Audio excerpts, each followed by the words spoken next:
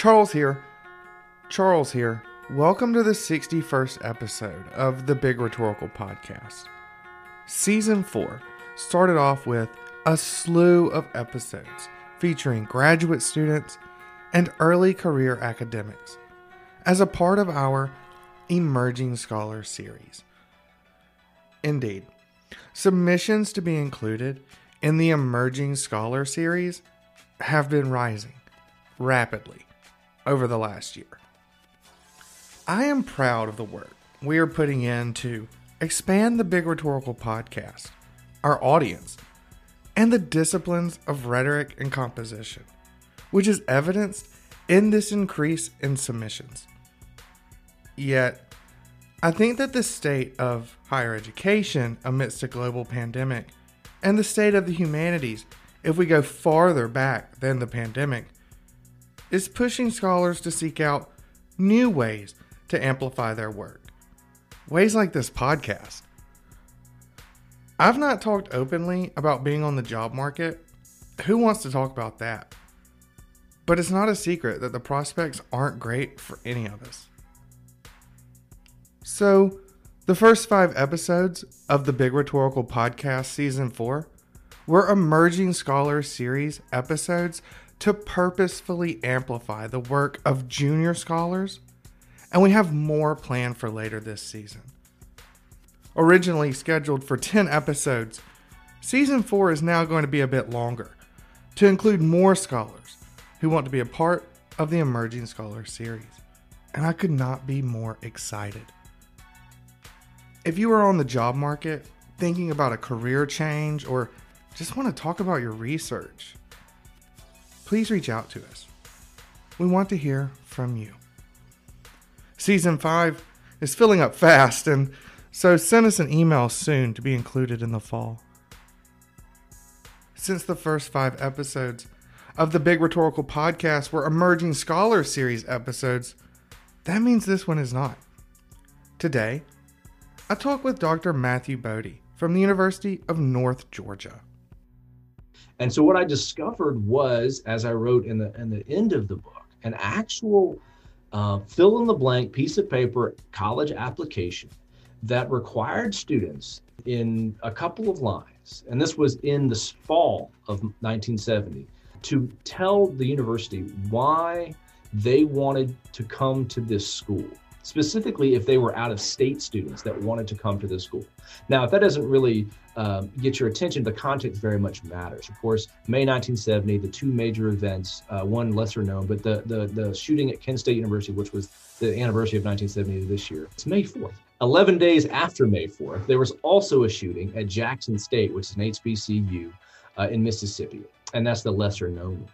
And so in response to that, if you did not know, there were thousands of protests around the country. Many universities shut down. There was violence, there was burning at a few, but it had a tremendous impact on campus and tremendous impact on the field of composition studies. And so over the summer and into the fall, administrators, specifically in Southern universities, decided that they needed to figure out or to weed out the troublemakers. And that's specifically a word that the other items in that college admissions essay folder said, that they were using this question: why do you want to come here instead of a school closer to your home? To weed out the agitators. Dr. Boedy is an assistant professor of rhetoric and composition at the University of North Georgia in Gainesville. He teaches first-year composition and courses in professional writing. He published his first book, Speaking of Evil, in November 2018 with Rowman and Littlefield. His new book, May 1970, is published through Intermezzo. His research interests include rhetorical theory and its relationship to religion. I hope you enjoy my conversation with Dr. Matthew Boedy.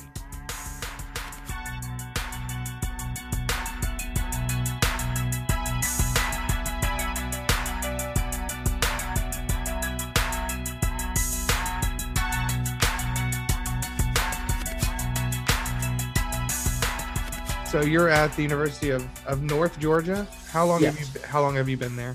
I'm in my 6th year. So I was tenured and promoted starting this year as associate professor. And Excellent. Congratulations. thank you. So yes, I'm at the University of North Georgia. We are a regional institution in Northeast Georgia. We have 5 campuses. Gainesville is the largest in students, about 8,000. Dahlonega is the other main campus. It's the primary residence athletic campus, residence halls. But we had 3 others, and we serve about 20,000 students total. A lot of them are traditional college students who like dorms and athletics, but on my campus, it's a commuter campus. And so I get a lot of part-time workers, some non-traditional age students. We have a fairly good sized military veteran population and a fairly good size minority, specifically Hispanic population. And in the university system of Georgia, we are in the 3rd tier. So we're an access institution, which means that we are delegated by our charter to educate as many people as we can. We are not the UGA and Georgia Tech of the state. What kind of classes do you teach? It may be best to just answer what kind of classes are you teaching this semester, but well, I teach a lot of first-year composition. Obviously, we have lots of courses in that. There's 2 main ones that we are doing. I also teach in the professional writing or writing and publication concentration is what we call it here. So currently with that, I'm teaching a sophomore level class called Introduction to Professional Writing. And it is basically a survey of what professional writing is and what you can do with it. And I have them do different types of non-text-based assignments with some text-based stuff. They, have to do an infographic, and they have to record something for an audio essay, and they have to do a genre analysis of some other things. And then also there's there's 3 sophomore level gatekeeping classes, which you have to get a B in to go on into the major. One of them is a grammar class, one of them is a literature class, and one of them is the writing class called intermediate composition. It's not much in the title, but I teach that. And it's a genre-based class. We're wanting to introduce them to different nonfiction genres. And so there's many different ways that people teach that, but I primarily teach that as a memoir personal essay class. So we read a bunch of those, we do some analysis of those, and then I have them write their own. And then usually there's some sort of big essay at the end. Last semester, I changed it up a bit and said that the class would focus on the central issue in the election. So we did a memoir based upon a central issue. We read Ta-Nehisi Coates' memoir, which obviously has a lot of social, political issues. They had to write their own. They had to write an editorial based upon that issue, and then write a personal essay based upon their reaction to the election outcome and how it might affect that issue. And then they also do a genre analysis of editorial. So there's 5 assignments. I'm teaching that class again in the fall. I haven't really thought about what topic I might center it around. And there's also some upper level classes. There's a rhetorical composition theory intro class I've taught once. There's a multimodal class that the other Rhet Comp person teaches. And I teach the introduction to professional writing, and then there's a upper level class called advanced professional writing, which another professor does that. But that's mainly what I teach. I'm struck specifically by the topic of teaching memoirs, because that's something that I like to do when I was teaching first year comp. So I just have to pick your brain a little bit. You mentioned Coates, but what are some of the other texts, other memoirs that you like to analyze in that class, and why? So I wanted to choose 2. One that was quite out of their I won't say comfort zone, but it's quite out of their experience. So Ta-Nehisi Coates obviously grew up in inner city Baltimore, and my kids are a bunch of white kids from the country. And so I paired that with Rick Bragg, is a Southern writer, and he wrote a series of books about his life growing up poor in Alabama, which I'm sure you're aware of. Yeah. And so I pair those. And we talk about, obviously the genre of the memoir, but what are the themes that connect those, and how do both use scenes and stories and elements of the genre to tell their story. And basically they are speaking to audiences that are totally unaware or have some perhaps stereotype of their own self. And so how do they manage those? And so the question I also ask my students is, you're 18, you're 21 or whatever, do you think you can write a memoir? Do you think it's worth sinking? And so a lot of them struggle with, like, what do I write about? But we do come up with some scenes that deal with mainly perhaps why they're an English major, why they decided to switch their major to English. But also some of them have had some traumatic things happen to them. I mean, I say directly, I'm not looking for you to bare your soul or tell us things you don't want, but if you feel something you need to say, then this is the place to say it. That sounds like a really fascinating class. I might have to reach out for a syllabus after our chat. Okay. Um, so are these classes online? What's the delivery method for you guys at UNG? Currently, under COVID regulations, last fall, we had a lot of hybrid classes where up to 75% of the class sessions could be online. The university system decided that it was okay to allow more in person, so we're under a mandate to have 50% of our class sessions in person, or at least meeting in person once a week, which has proved perplexing to many of us, and many of us are finding creative ways to, we'll say, not be on campus as much. So yes, they are designated hybrid at the moment. But a lot of them are meeting more in person this semester than last. You can think about the requirement of meeting one time in person, even with the social distancing groups. Like, again, if you have a certain number of people in your class and only your room can hold so many, you have to meet with each group one time in person. So that causes some people a lot of headaches, but it does seem to work well for, like, a biology lab. You can do the biology lectures online and then come in for that lab in person, but English is a bit different. So I've been staggering. I was in person for the first week and then trying to do online for the next couple of weeks and then come back in person and go back and forth. I can only imagine how complex that really is, especially in your position. I know that you've got a new addition to the family. So so that actually helps a lot to be at home, and I can try to get some work done with our new child. So she has been locked away in our house for quite a while. So full disclosure for the listeners, we've actually chatted before. And when we chatted before, our primary conversation was about speaking of evil, rhetoric, and the responsibility to and for language, which was a book that you wrote, was published by Lexington Books in 2019. So I do want to give you just a second, an opportunity to tell us a little bit about that project, maybe like a short elevator spiel kind of plug thing. And then I really want to dive into your newer book for sure, May 1970. Okay. Speaking of evil was my dissertation project as a graduate student. And I wanted to answer the question of what's the relationship between evil and rhetoric. I had some interest in evil before coming a graduate student in rhetoric. And so I knew I wanted to write something about that, but I wasn't sure how to make it a rhetorical topic.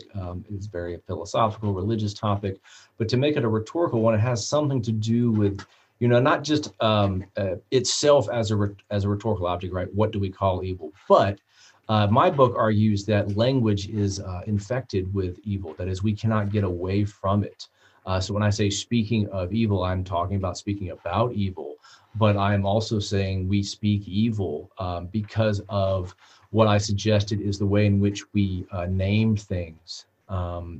And that comes from a line or two in a Walter Benjamin essay about naming. And he specifically writes about Genesis 3 and the fall in that chapter, and how language fell. And basically the idea is that language evil entered into language at that point, and we can't get out of it.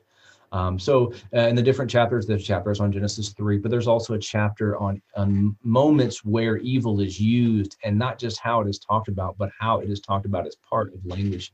So there's a chapter on Isocrates, who uses it a lot.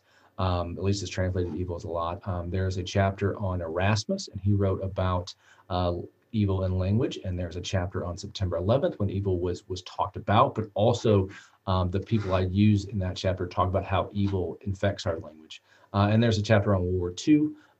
Specifically, I use Dietrich Bonhoeffer, who also was a German pastor who talked about that as well. So in that book, I try to answer the question, what do we do because of this evil in language? And that's the subtitle, is we have a responsibility to keep language open and to keep it free moving and not name things in such a way as to freeze them. And that is the rhetorical invention part of the book. And that's sort of what I end the last chapter on, is how rhetoric can do more with rhetorical invention. Just from knowing a little bit about your work, I know that religious rhetoric is something you're interested in. Like, it's a theme throughout your different projects. So I just have to ask, when did you first become interested in religious rhetoric? Is it rooted in your fascination with evil? Is it trace farther back than that, or something? What's your fascination with religious rhetoric? Why do you think that's important? As a religious person, I do have spiritual leanings and guidance, and that has been a part of my life. And so coming into graduate school, I wasn't sure how to connect that to my work. There are a series of religious people who don't connect their academic work. I kind of separated from that, and I didn't want to do that. And so I was looking for something that could connect to that. And so when I happened to go to Europe the semester before I started my graduate work in rhetoric and composition, I went to a concentration camp and went to some other places. And so that kind of just brought the idea of evil to me. And there are a series of rhetorical canonical texts that we use that talk about evil, or people who write about evil. There's obviously the famous one about Hitler's battle by Kenneth Burke. And so I started reading those. And then I realized in some manners that religious rhetoric is not a well-trodden ground. There was an essay, I think in 2002 or 3, called The Return of Religious Rhetoric, that some people were starting to return to it as a topic.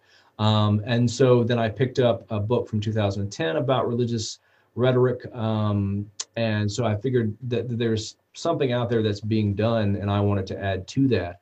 And my particular rhetorical interest in rhetorical invention mainly came from my dissertation advisor, John Muckbauer, who is also into that. And so I wanted to connect that to the work on evil. And then another professor of mine introduced me to Walter Benjamin and his work, especially the Genesis 3 essay. I forget the title of it, but nonetheless, so they started all coming together. So I had, if you will, 3 legs on a stool. I had evil, I had rhetoric, and I had what's the third one? Basically, I was going to do something on how public intellectuals deal with that, but I kind of slipped that away. I mean, all the people I mentioned in my book are kind of public intellectuals, but I needed to focus on just the 2. And so the question becomes, how is evil part of our language? So yeah, I'm trying to marry the personal and the professional, and so I didn't want to be compartmentalized.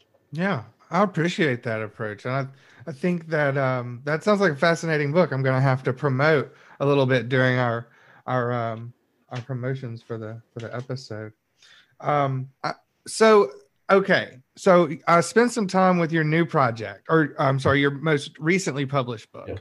May 1970, which takes a look at that specific time in higher education and its impact on the field, the discipline of composition and extensions. Why May 1970? Well, to be honest with you, I'm more of a rhetoric than a composition guy. And so, it's been a project I have worked on for the last 10 years.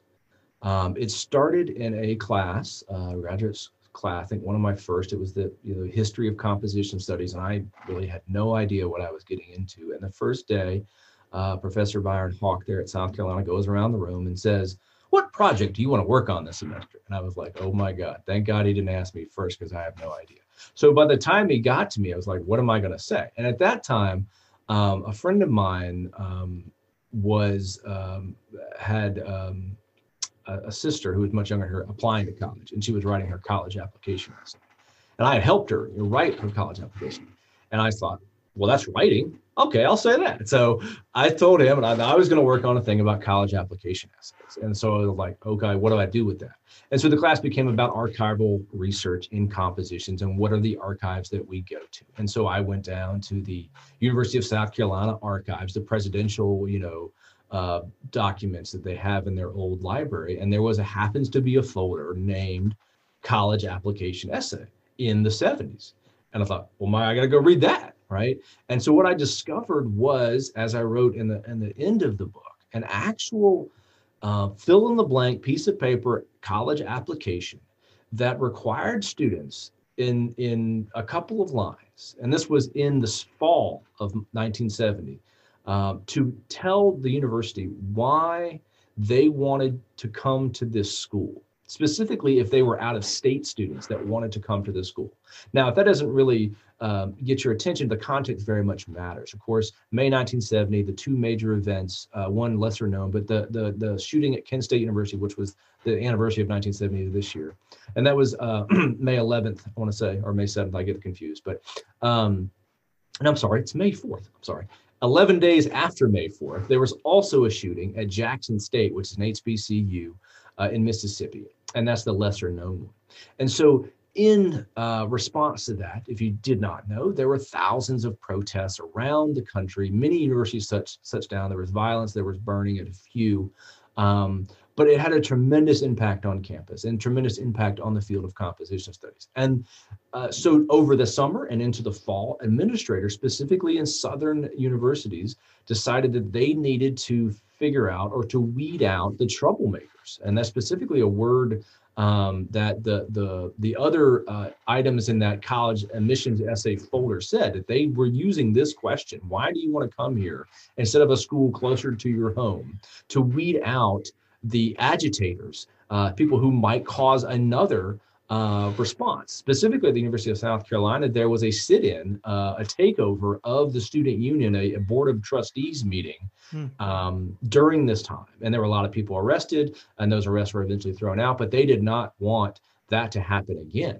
And 2 years earlier, there was a shooting at Orangeburg, at South Carolina State, which is another HBCU in Orangeburg, called the Orangeburg Massacre. And so they did not want that to happen again. And so they found a way in which to try to address these students from basically not coming to campus. So that's a very small thing. And I tried to write that story. How did the first ever college application essay come to be, and why does that matter to composition studies? And frankly, all the people that I sent it to journal-wise were not interested. They didn't think it was a genre that we cared about or that we could teach, or, because it really didn't affect the classroom. So I needed a way to connect it to the classroom. And I hunted around, I couldn't find anything. And then come 2012, which I didn't find the book until even a couple of years after that. The book that I mentioned in the introduction, called Kent Letters, right, by Barbara Adke. She was an instructor, a first-year composition instructor at Kent State, and she wrote a book, collected letters from her students that she asked for after the campus was closed, and she was ordered to, find a way to finish the semester. And she wrote to her students saying, anything you send back to me will suffice as a final exam. And she made it into a book and published it in 2012. So then I actually had writing from students in a composition course at Kent State after the shooting. So the question becomes how to combine those two items. And so then the question becomes, what do they have to do with the history of composition that was going on at that point? As you well know, the composition studies discipline, or the composition part of rhetoric and composition, didn't really start in America until the 60s. And so in May 1970, we have process pedagogy trying to start. We have some other things trying to get off the ground. But oddly, when I started reading the histories that we have, no one mentions May 1970. Like, no one mentions the Kent State shootings in their history. And I get that. It's a history of ideas. It's a history of theories. But at the same time, there are a few people that mention political events and how they affected composition.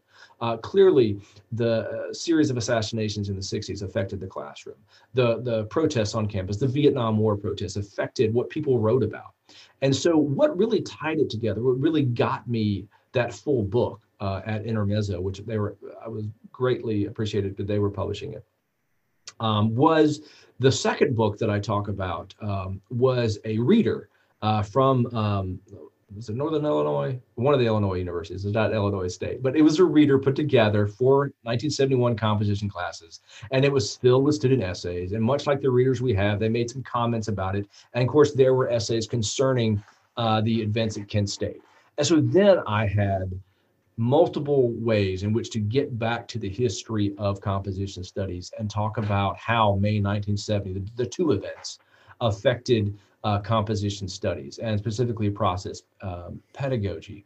And so my original draft, like I said, were rejected by everybody because it mainly focused on South Carolina. I even tried non-rhetorical, non-composition journals. I tried to just send it to the South Carolina History Journal. They didn't want it.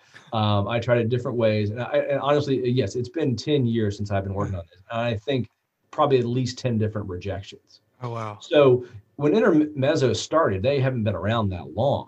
I thought, okay, this is an interesting project. As you know, it is a website, an e-publication that publishes things that are too long for journal articles and too short for books.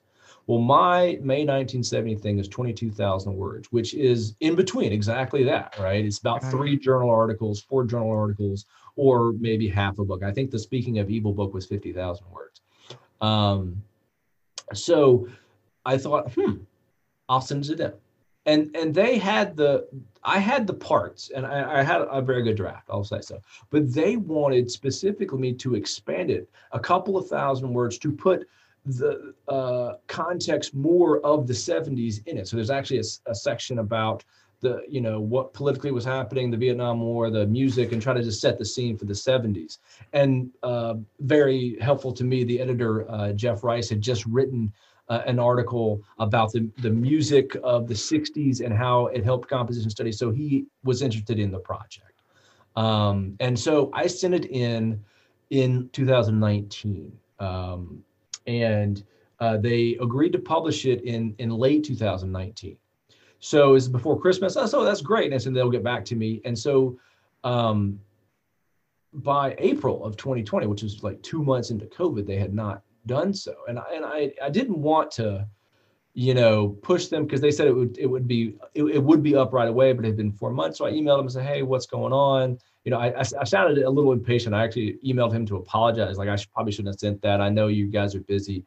He said, yeah, people are dealing with the family and stuff, but he got me in touch with their copy editor, and he helped me, but he created the cover of the ebook there. And if I remember correctly, that is a graphic that he made with in the background is partially seeing the cover of the federal government's report, the Commission on Student Violence, I think it was called, that Nixon initiated. And it's a long report about Kent State and Jackson State and why it happened and why it should be paid attention to. And so that's what you can see in the cover. But that is how the project came together. It's been a long time. Like I said, I'm not a composition person. So I think, honestly, this is my first ever composition publication, if you will.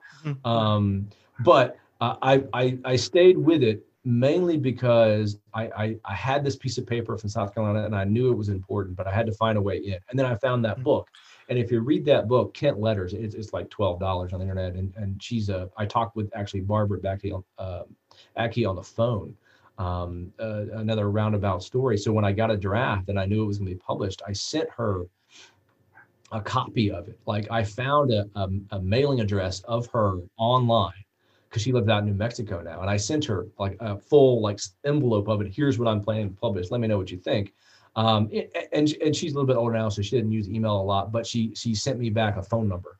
And I called her and I talked for about 10 minutes. And she, it's very lucid. I'm not saying she's just old, right? But she was like, yes, you are on this and people need to hear this again. People need to keep talking about it. And of course, as I kind of make the point in the book, it's very relevant today, not just to students, but to instructors and how they want to deal with issues today. And that's sort of, I think, what got Intermezzo most interested, is it connects to the composition practices today, because much more we are having to deal with outside the classroom, if you will, but they're also impacting the classroom.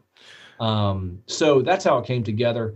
And I stayed with it because I knew I had something there. I just couldn't find a way to put it together. I mean, we've all been rejected multiple times by different places, but I had to find a way in which to connect all those parts.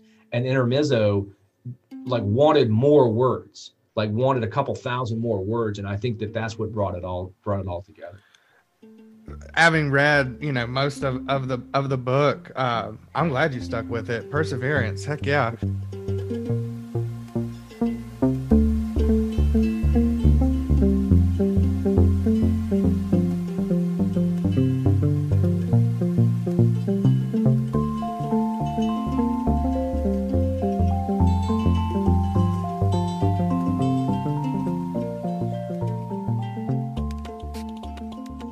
Would you like to join Charles in the Big Rhetorical Podcast? The podcast is booking for next season now.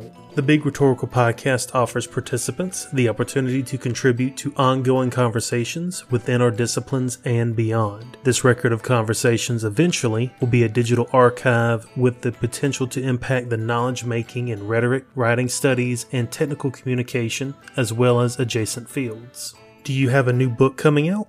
Are you hitting the job market this cycle? The Big Rhetorical Podcast wants to talk to you.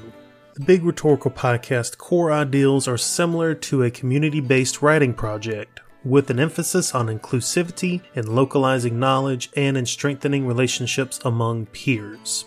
Make sure to check out our back catalog of episodes, as well as listen to our new podcast each week wherever you listen to your podcast. If you have questions about the Big Rhetorical Podcast, please submit a form at the website www.thebigRhetoricalpodcast.weebly.com. You can also find the Big Rhetorical Podcast on Twitter at The Big Rhet. Follow the podcast on Facebook or email us at thebigRhetorical@gmail.com.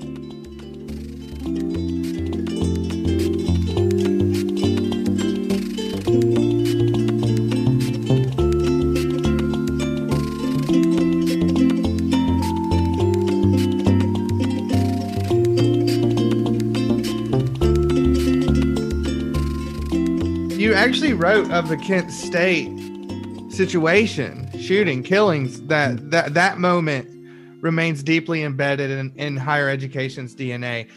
And the reason is because, as you write, the issues students protest today, questions of war, drugs, and police, mirror those of 1970.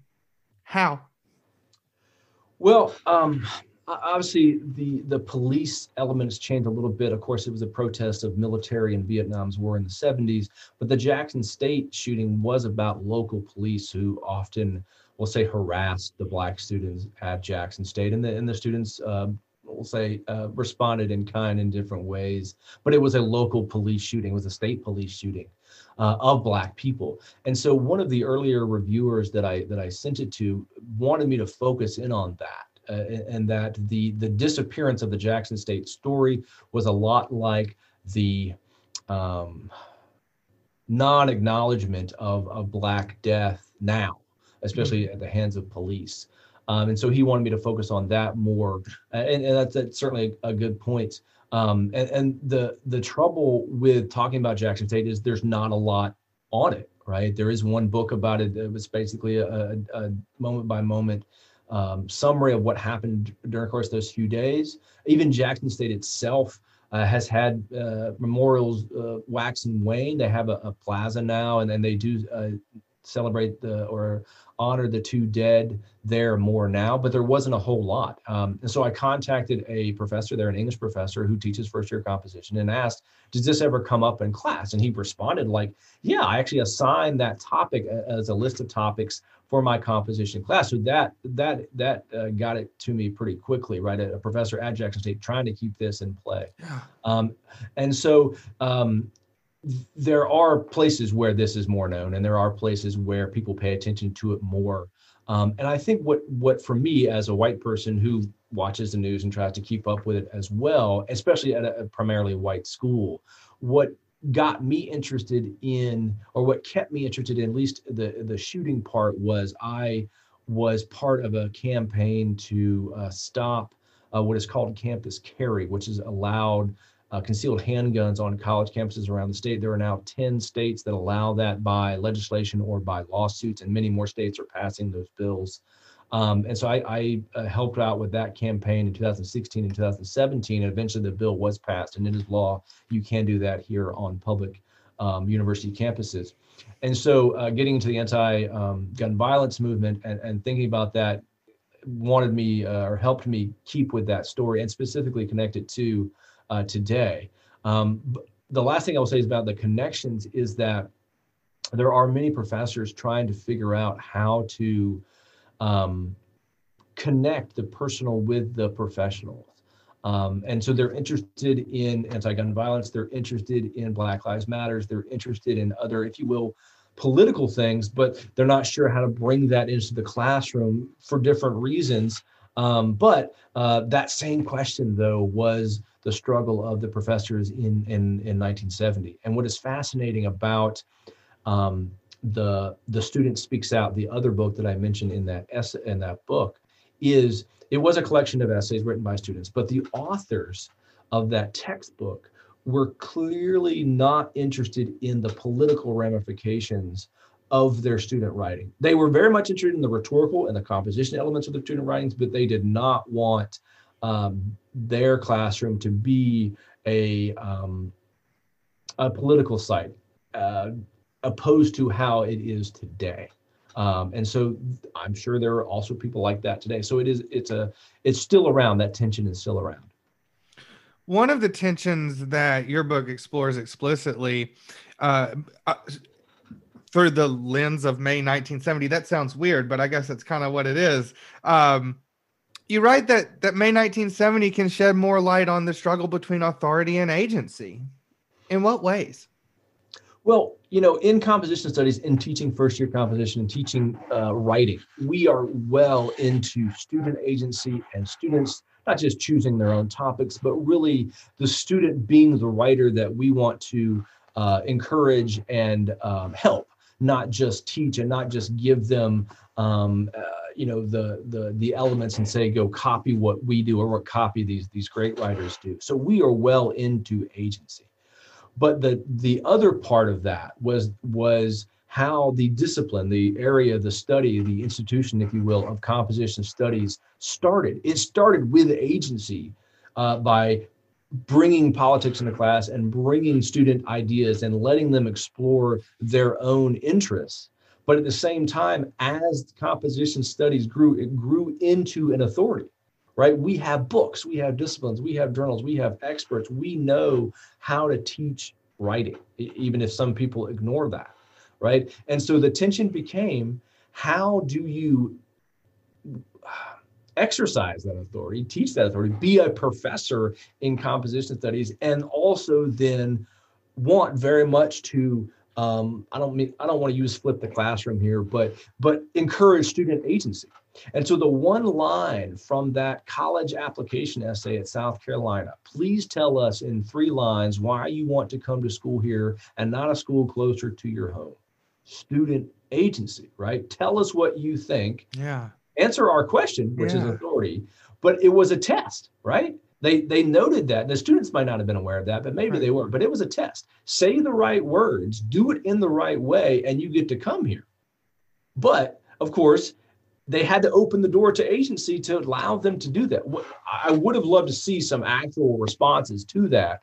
And I couldn't find the trail of that actual question. I know it appeared on at least 1 year's worth of admissions, but I couldn't find it after that. And they didn't have any, copies of actual admissions files there.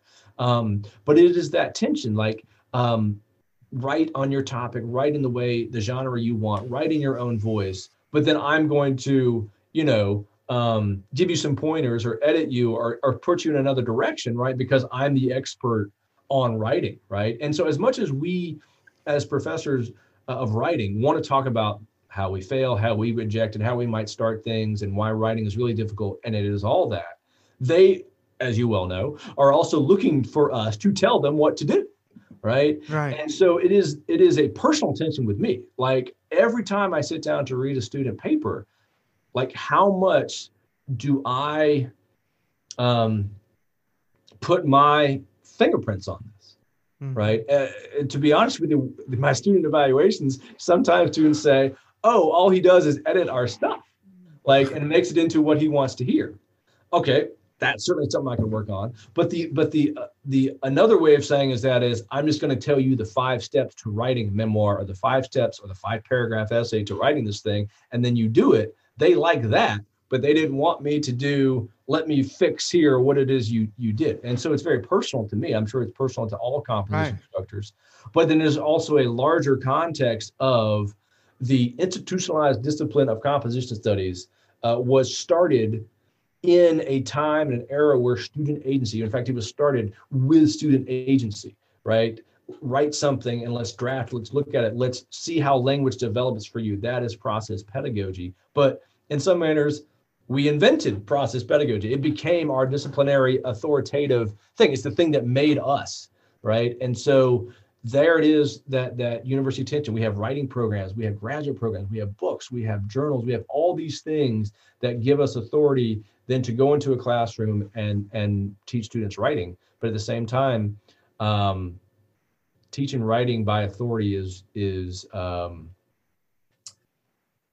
teaching the 5-paragraph essay, or it's teaching I'm trying to think of I lost it now, the theory of writing before that. What was it? Current traditionalism, right? It was that, right? And so we have this new thing come in, and it hasn't gone away. The issues of May 1970 hasn't gone away for political and social and cultural and higher ed. The issues for composition studies have not gone away. And so that's why you should return to it, is to see how it was born and see how it still affects people today. At the end of your book, you write that one conclusion that remains part of composition studies lore is that something ended that spring. What ended that spring and why? You know, the narrative about Kent State was it ended the Vietnam War protests. The Vietnam War didn't end until several years after that, but it turned. It turned into Nixon and authority and law and order, and we hear that phrase now. At least we did from 2016 to 2020. And what ended was protests. There was a series of comments in different composition journals about how students had changed in the early 70s. They were more complacent or weren't interested in all these protests. They were done with it. So if you can think about that same,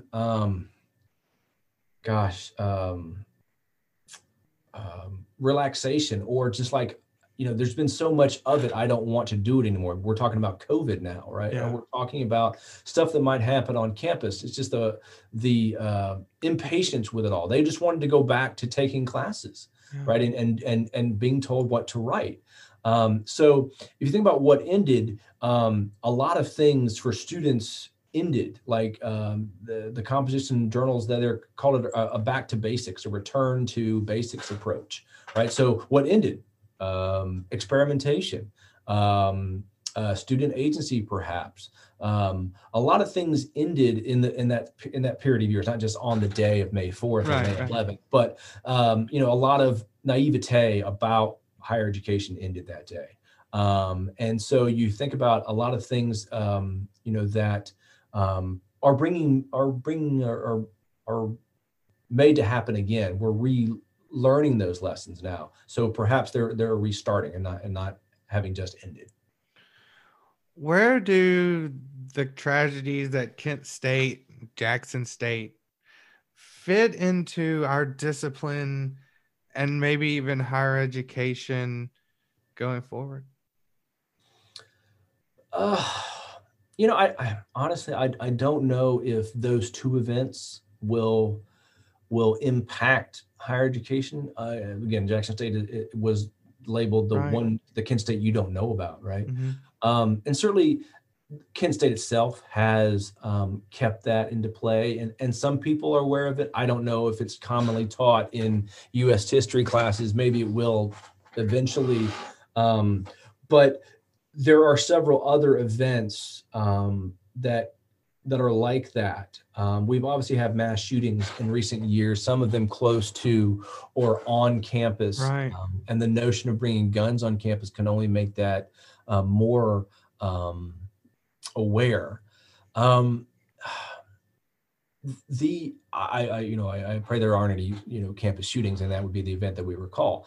But what I'm getting at is the tension there between authority and agency, or if you will, between administration and students, or between professors and students. There's not much a divide there.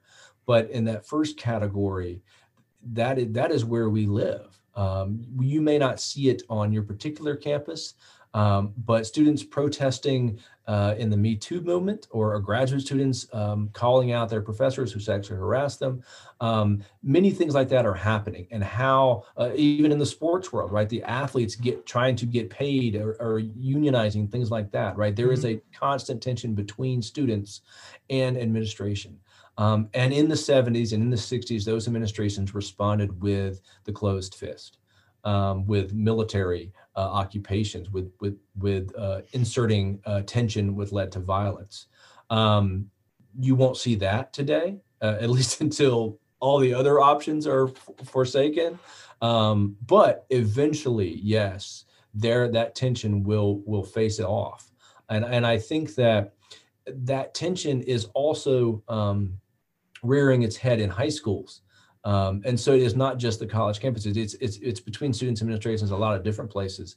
And I think that is something that many students want to participate in these social protests and then see it in classrooms. That is the hallmark of higher education has been, it's not the real world, or why are we learning any of this stuff? It's not going to matter when I go outside. And so the push, especially by English professors, is to show why it matters and what you can do in the classroom. But that will be the things we remember. There might not be specific events or shootings or things like that, but there are constant events like that have happened and that will continue to happen. Let's shift gears just a little bit.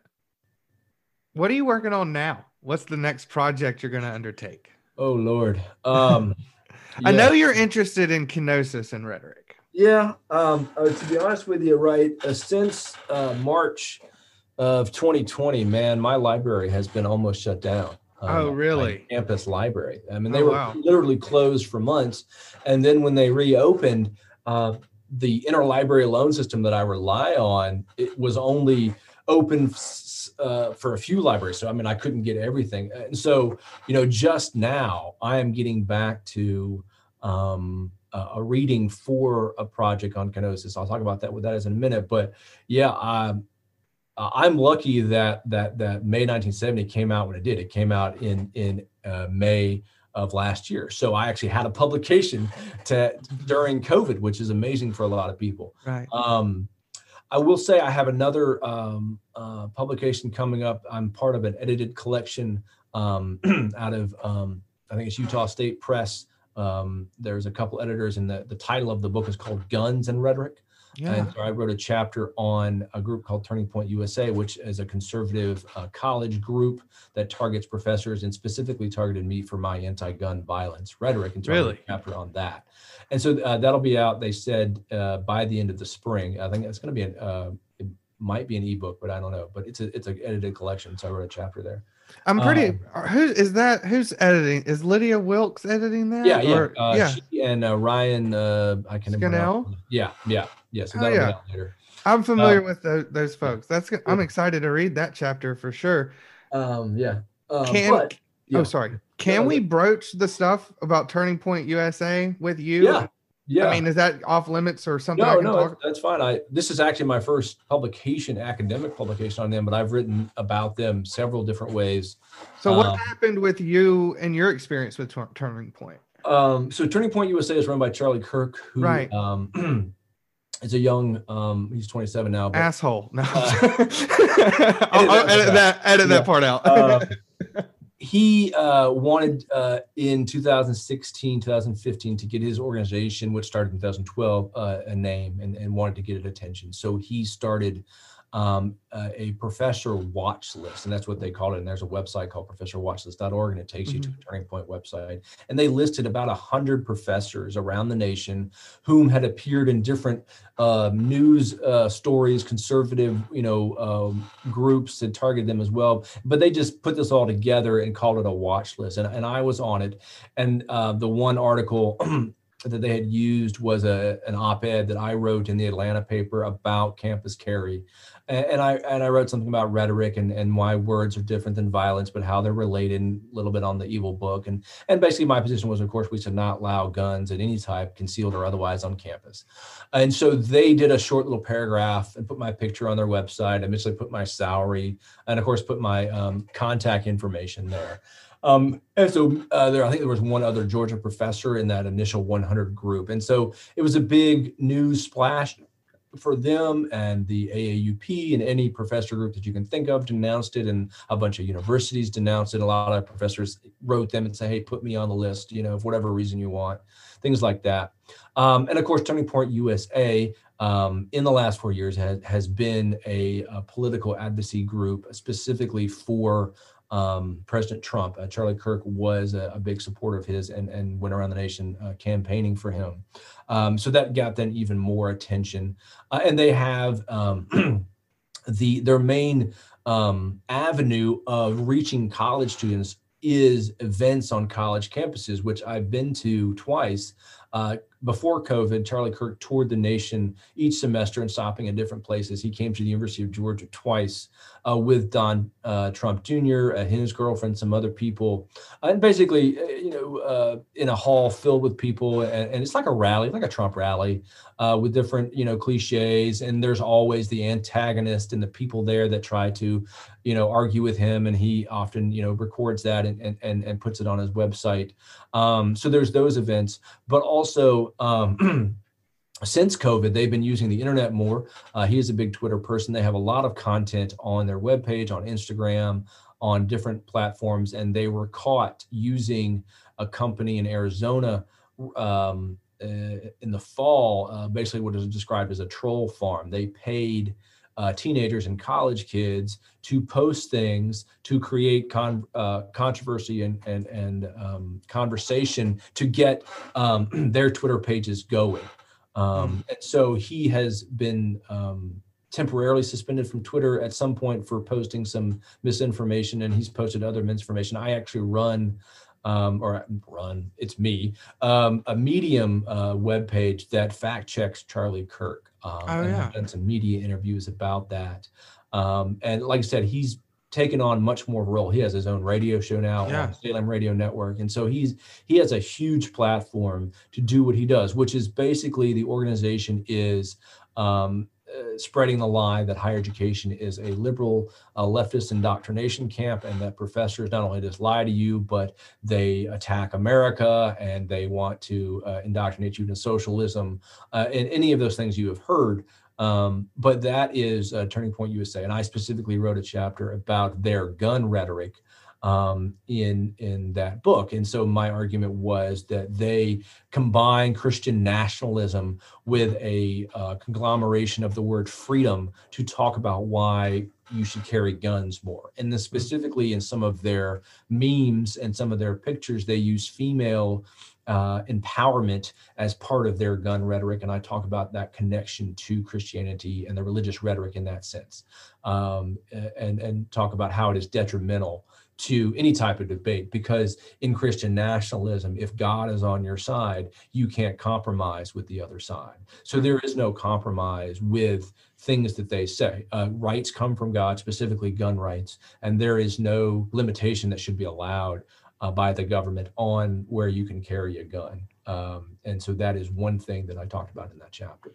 Is your work not just fact checking Turning Point USA, but analyzing and focusing on them? Is that somewhere you're going? Fact checking. Each post that I title is debunking Charlie Kirk, but it is certainly more analysis at this point because I can't keep up with all the lies. But I was thinking a lot of time, man. but I mean, there are plenty of other fact checkers out there. But what I do is try to provide some context of the subject matter that he's talking about, which is essentially fact checking, but also to analyze him as a rhetorical object, because he combines the Christian nationalism with the political rhetoric. And so it's an interesting combination of that. He does obviously promote his Christianity a lot and his religious beliefs, but initially, before Trump came along, he was a advocate of not promoting cultural wars, which we've seen a lot lately. But as he's grown closer to Trump and become a Trump sycophant, he has promoted these culture wars much more so. I mean, the COVID thing has reignited those culture wars, not just opening up churches. I mean, he literally says, do not follow any of these lockdown rules, because it is taking away from our freedom, which is obviously a culture term. And so to figure out what he's about is not hard, but to figure out like how far he wants to take this. He's primarily college groups, but he has this big radio show now, and he primarily advertises to boomers on Facebook, and so he gets donors, and so he has a lot of different pieces of his audience. And so I get a lot of questions from media people doing profiles on him on what is he going to do next? Where is he going to take this power? And honestly, I think he wants to become the next Rush Limbaugh, because obviously Rush Limbaugh is a big name in conservative radio, and sadly, he is suffering from cancer, and eventually, obviously, will pass away. But that's what I think Charlie Kirk wants. I don't think he wants to run for office. I don't think he wants to be an elected official, because that limits his power. He certainly could do eventually what Trump did and have a brand politically, but he wants to be the next Rush and have that radio show. So the question then becomes is what does he do with Turning Point USA? I mean, he is the founder and he's the president, but there are other people that do a lot of work on it now. Where does he take it post-Trump? It's all a bunch of questions. And so he has, as he likes to point out, not thousands, but like 2,000 chapters, both in high school and in college campuses. And so that's the key, is how he can keep that going. Of course, University of North Georgia, I think at some point had a chapter. I don't know if it's current, but their UGA chapter is the largest in the state. And they have several in the state. And so they're not unknown to people. You're filling me up with knowledge here, man. I don't know, to be honest with you, but not just like on base level stuff either. Like, I'll be honest, I kind of always thought, I was like, yeah, this guy's going to run for political office. But when you mentioned the power, I mean, I could be wrong, but but your point is valid. The power he could be giving up, we've actually just, I think, seen that with Trump, and what he's trying to do post presidency, with potentially getting back into. And who would give up a $300,000 salary at Turning Point USA and then millions in book and all that? I mean, he could still do that as an elected official, but he couldn't do the radio show. I mean, it'd be difficult. Yeah. Wow. So, what else are you working on, man? What do you got going on this afternoon? We can move towards a conclusion, because we've only got an hour. So, gosh. I'm teaching online this week, so I don't have much going on. But I did want to talk a little bit about kenosis. I got to be honest. I looked up the word. I just want to say that for my listeners and for you, so you don't. Right. It is a philosophical religious term that primarily means limitation or humbleness or letting go of stuff.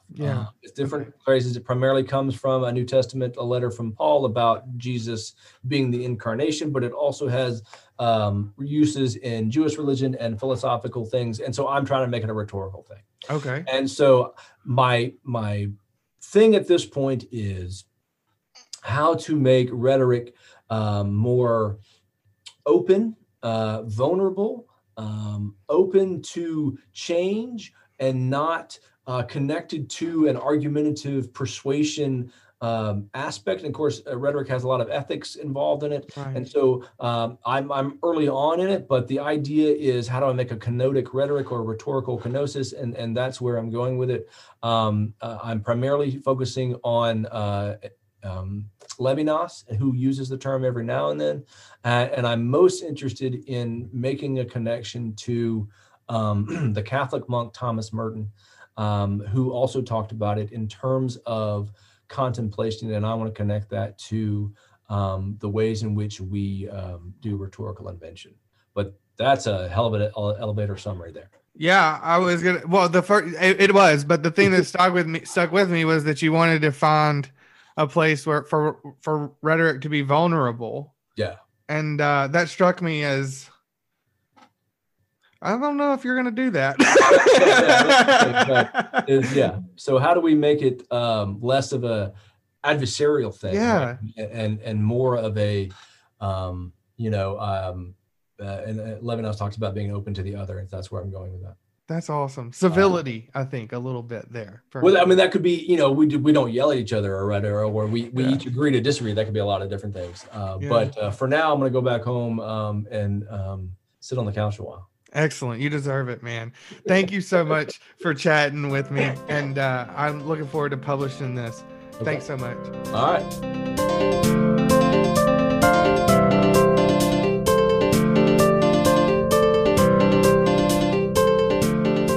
I hope you enjoyed my conversation with Dr. Matthew Boedy.